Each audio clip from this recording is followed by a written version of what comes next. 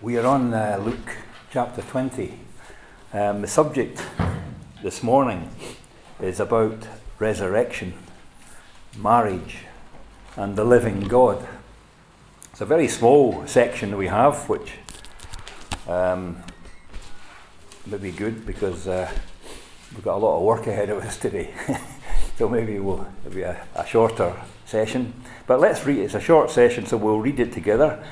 It can also be read in Matthew 22, but we're looking at the Luke account, reading from verse 27.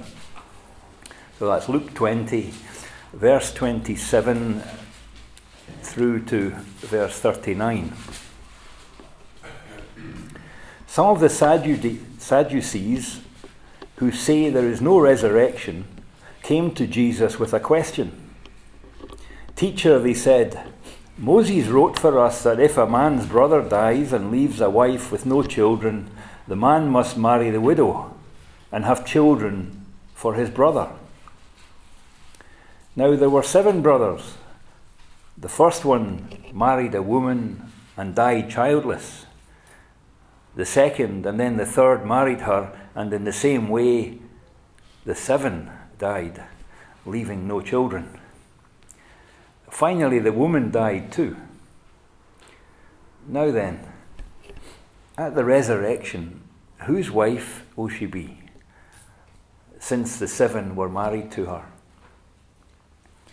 Jesus replied, "The people of this age marry and are given in marriage, but those who are considered worthy of taking part in that age and in the resurrection from the dead will neither marry nor be given in marriage, and they can no longer die, for they are like the angels. They are God's children, since they are children of the resurrection. But in the account of the bush, even Moses showed that the dead rise. For he calls the Lord the God of Abraham, and the God of Isaac, and the God of Jacob. He is not the God of the dead, but of the living, for to him all are alive." Some of the teachers of the law responded, "Well said, teacher," and no one dared to ask him any more questions. This is another, I'm going to say, typical time in the Lord's time on earth where he was challenged, as he was challenged time and time again by various people who sought to trap him because his teaching was so different from their perception of Moses' law. We're dealing, of course, but primarily with the Jewish nation and the Jewish people, and how far away they had come in their understanding of what God's purposes were through Moses' law, the law that God had given Moses on Mount Sinai, and that had been distorted so much, their vision and their ideals had been lost. And most importantly was that they never saw Christ in Moses' law. They never saw Christ in the purposes of God. And although they were looking for a Messiah, he had got so distorted in their minds, and they had broken up into so many different factions, that even the established leadership amongst the Jews were strict religious people who were more intent in keeping their understanding of the law and the way they lived, rather than seeking to know and understand and appreciate the mind of God. Unfortunately, nothing's changed in Christendom today, because that's exactly the problems that we have when we talk amongst ourselves, when we talk to other Christians. Sometimes we get so focused on what we believe is right and what we think it means and what is best for our circumstances, rather than probing deeply to understand what is it that God wants and how can we find that. It's one of the main things that certainly when the churches of God were established about 120 odd years ago, was uppermost in the minds of the men and women who made the decision to move away from open brethren. That was the main focus that they had, was what is God's purposes, what is God's mind, because it's more important to be doing His will than doing what is most comfortable for us. And how do you know that? And of course, the only way of doing that is to search the scriptures. Now, we come across the Sadducees, and like the little children's hymn, they are sad, you see, because they don't recognize the resurrection. They are sad. I mean, it's a very appropriate name, because how could you be anything else but sad if you didn't believe in the resurrection? What have you got? I mean, where's the hope? Where's the future? What is the purpose of life if there is no resurrection? And that's what these people believed in. And here they are setting up a trap to try and catch Christ. They are people, I imagine, very learned people who would have studied the words of the law of Moses. They were able to come and point to Deuteronomy 25, and they concocted this little story up and said, imagine this scenario, that there's a woman and she marries 7 men and they all die. When they get to heaven, you know which one's her husband?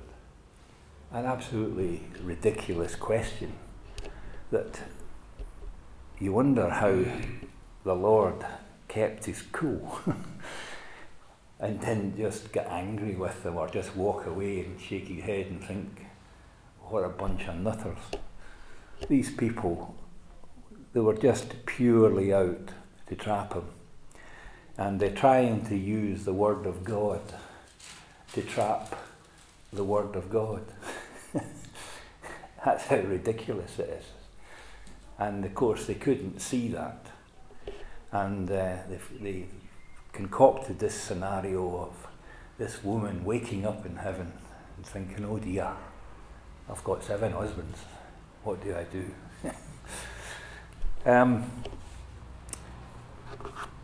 The Lord, I think, when he responds to such people, I'd love to have been there, because it would have been perfect calm, and he would still have shown love to these people. Because I think that sometimes can be very important in the way that we deal with what we might think are stupid questions, or questions that maybe we think are ridiculous or easy to answer, or we've answered them so many times before, and we put ourselves up in a pedestal, and sometimes we lose sight that although these people were sad, they are entitled to a response. They are entitled to an answer. And even although in our experience that we might think it's very obvious, and from our vast experience and knowledge of God, then people should know the answer to that. We shouldn't have that attitude. Is that people are in all different stages of spirituality and of knowledge. And here I think is the perfect response, is that the Lord just deals with it matter-of-factly and just explains there's a big difference between living life on this earth and the future life that we will have in heaven. It's a comfort that we all have in our Christian lives, and it's certainly something that's been precious to me, is to And you often wonder how people can cope with anything other than the hope of eternity. How do you cope with the difficulties and the trials, the illnesses, the pains, the suffering of this life if you don't have a hope of a better future? The other thing that's very important here that the Lord points out too is the importance of the fact that we live forever. That applies to everybody. Albeit the body dies, but in spirit we live on. And therefore there's a great importance on understanding resurrection. There's a great importance of appreciating where you're going. And these Sadducees had some perception that because they were Jews, that they were going to heaven, but they were going to somehow or other end up in heaven in exactly the same state they were in at the moment. And when it comes to marriage, of course, the Lord had to point out to them that this will not be the case. What you have here was instituted by God. Marriage is a good thing. Marriage is an important thing. But marriage is something that God gave a man and woman with a focus on the future. And the relationship side of things and the joy of marriage and the coming together and the growing of a family, etc., is something that's God-given, it's precious, and we should enjoy it. But, and the but being, that when we look into the future, when we rise in resurrection, when the Lord comes again and we are taken, we will be transformed. There will be a marriage in heaven. And that marriage is where the bride is the body of Christ, men and women. So there will be no marriage like we have here, where a man and a woman go off and become one and share their lives together. We're all going to be one in the body of Christ, resurrected and married to the Lord Jesus. That's the marriage of heaven. Now, I think there's probably a lot of people that maybe think, oh, I don't like that because I've had enjoyed my marriage, and whilst I've lost my partner, I'm going to see them again. And that's good. I've got a creaky door there. That is true. But it's going to be in a different sphere and a different environment, a spiritual environment. And it's one which is way beyond our understanding. We get little snippets of understanding, but it's going to be joyful. It's going to be something that is holy. It's going to be something that's precious. And it's going to be way, way, way, way, way above our understanding of life here. So don't despair that when you think about loss, we lost our loved one. You will see them again, but you won't continue in marriage with them in heaven, because we will all be one, married to him. And that is something that I would encourage people just to meditate on, because it's one of these subjects that you'll never come to a conclusion and be able to work out exactly what it's going to be like.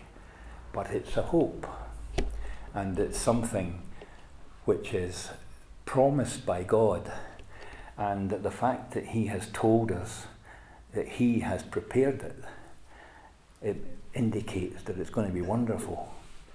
And therefore don't fret and don't fear that things that we might lose in this world, the gain will be far, far greater.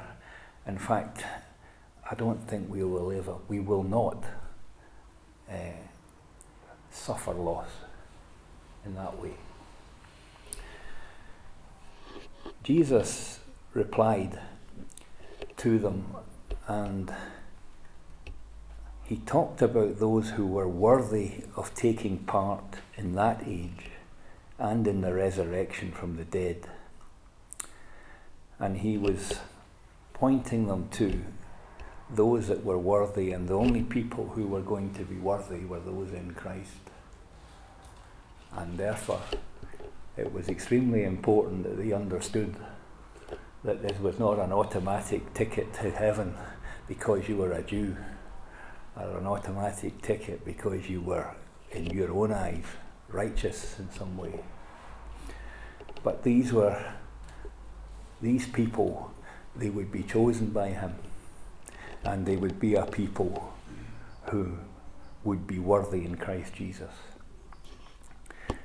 They were going to be God's children, and therefore, as they are God's children of the resurrection, then there would be no problem about worrying how things are going to fit in heaven. I often used to think, that how would we recognise people? Because you get young children that die and go to heaven, and the parents grow old and they die and go to heaven, and how would we recognise each other? Again, you can smile at these things, I think, because we need to put our trust in a great God who, it's almost an insult to think that he's never thought of these things. And we are dealing with the soul, not the body. The bodies will change. I often think about the story of, Elijah and Moses meeting the Lord on the Mount of Transfiguration. I mean, how did they know? How did they know it was Moses and Elijah? And it's things like that, that you think, well, these are practical human thoughts. And this was another one.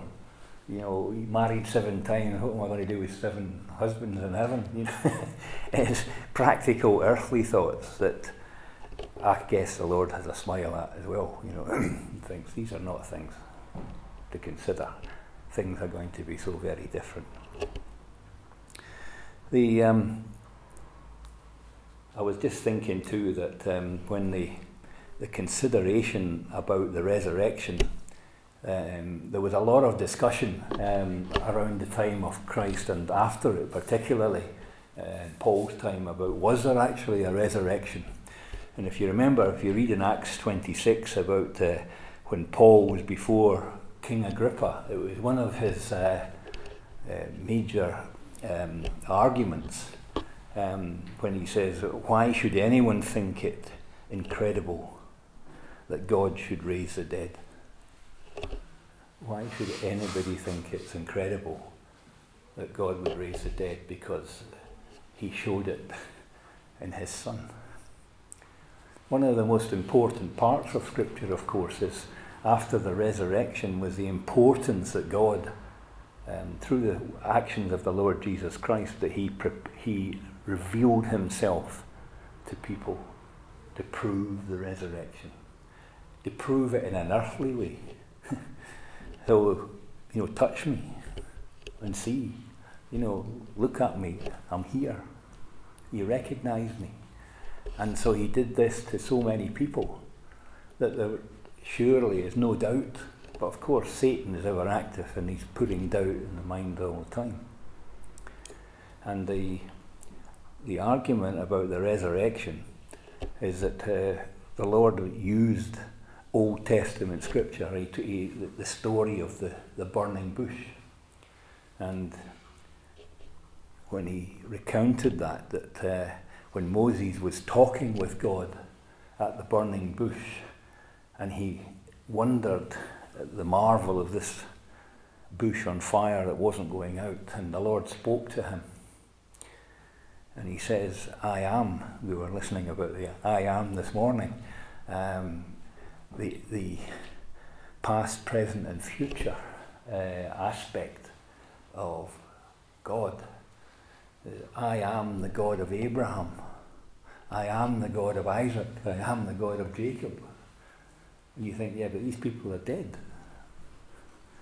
So the Lord was just pointing out quite clearly to them, well, yeah, he didn't say, I used to be the God when they were alive. He said, I am. the God. I am their God. And of course, when Moses and Elijah appeared to the Lord on the Mount of Transfiguration, they appeared before their God. And God was the God of the living. And Abraham and Isaac and Jacob were not dead in the eyes of God. They were alive. In earthly terms, they were dead. Their bodies were dust. But they were alive and in spirit. So I think, the Sadducees were very clearly put in their place here very quickly, that they had no response to him. And again, it's a lovely picture of Christ, and I just maybe look around the edges of this story and try and picture it. As I said at the beginning, the importance of how the Lord dealt with those who, I'm sure, the Lord thought everybody was of simple mind compared to him. But even by human standards, the Sadducees were a sad bunch of people that didn't understand even the basics.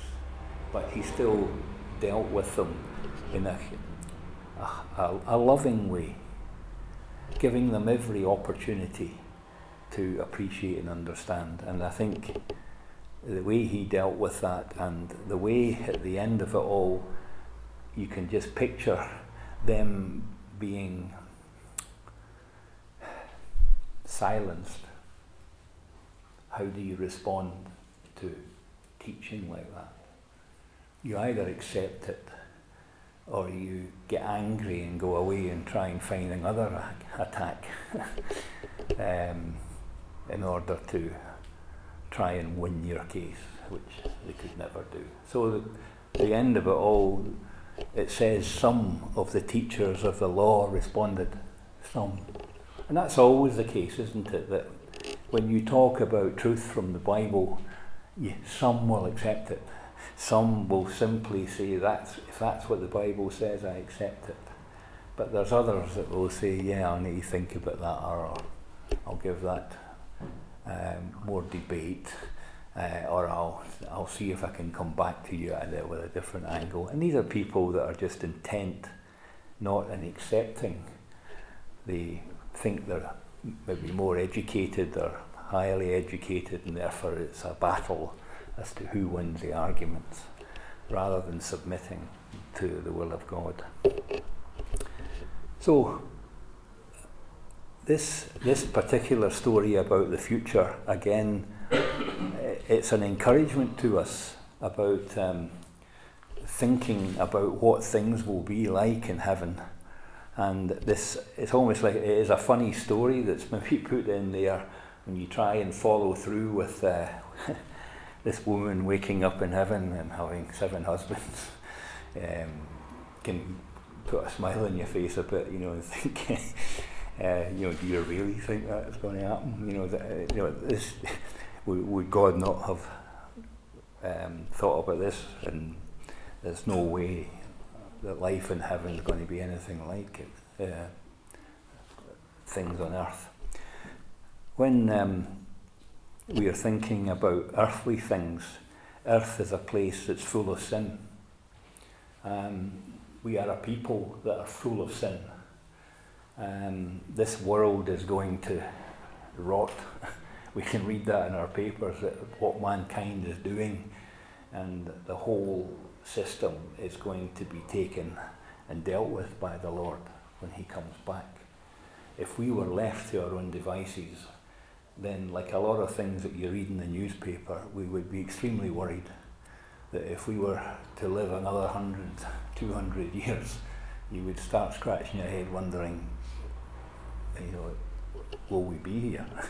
Could this world actually exist in its current route that it's taking of contamination and pollution and overpopulation and strife and all the rest of it? What future has this world got? Well, the answer is it hasn't got any. And it's not something that we as Christians should worry about, because our future is secure. This world will be dealt with. There will be a new world. There'll be a new heaven and a new earth, and we are part of it. And so this story, I think, is helpful from the point of view, although it's a simple story, it's one that you smile at. Out of it, the Lord brings hope. Hope is be focused. It's not going to be like that, and it's not going to be like 100 other things that you could possibly think about that we might worry about on this earth, like recognising people is just one that I've mentioned, but many other things that we worry about is that we're dealing with a God of love, as we thought this morning, and enjoyed before him and given God thanks for it, for all that he has done through Christ Jesus, which has enabled us to have the hope and the peace and the joy of being in Christ, and to appreciate that this is what it could have been like if we hadn't accepted Christ, if Christ had not come. Sometimes spend a little bit of time on that just to realise where we've come from and what could have happened, and it helps us appreciate more in giving thanks to God for all that he did for us through Christ Jesus. So I'll leave these few thoughts with you. Take it away and think about it. I think when it talks about marriage, whether it might be helpful for us to think about the marriage of the Lamb. You can develop it in your own thoughts and your own study as what will marriage be like in heaven. What will our marriage to the Lamb be like? You'll never get a conclusive answer on it. But I think there are so many things in Scripture that our minds are just too small to appreciate the mighty things of God, but he wants us to consider them and even take it a little way and just to learn to trust. It's one of the biggest things in our salvation is trusting, and you have to realise that he's away up there. His knowledge is so far. There's no point sometimes in us trying to get there. No, you're not going to do that in this life. But the Lord wants you to elevate yourself and to take the Holy Spirit that's been given to you and use his understanding as he will feed through to you, that will give us a little bit more insight and a little bit more understanding that keeps us rising, if you like, spiritually speaking, of moving in the direction of God until he come, when we will be like him, and then we will know, and we will be forever with him in heaven. Shall we pray?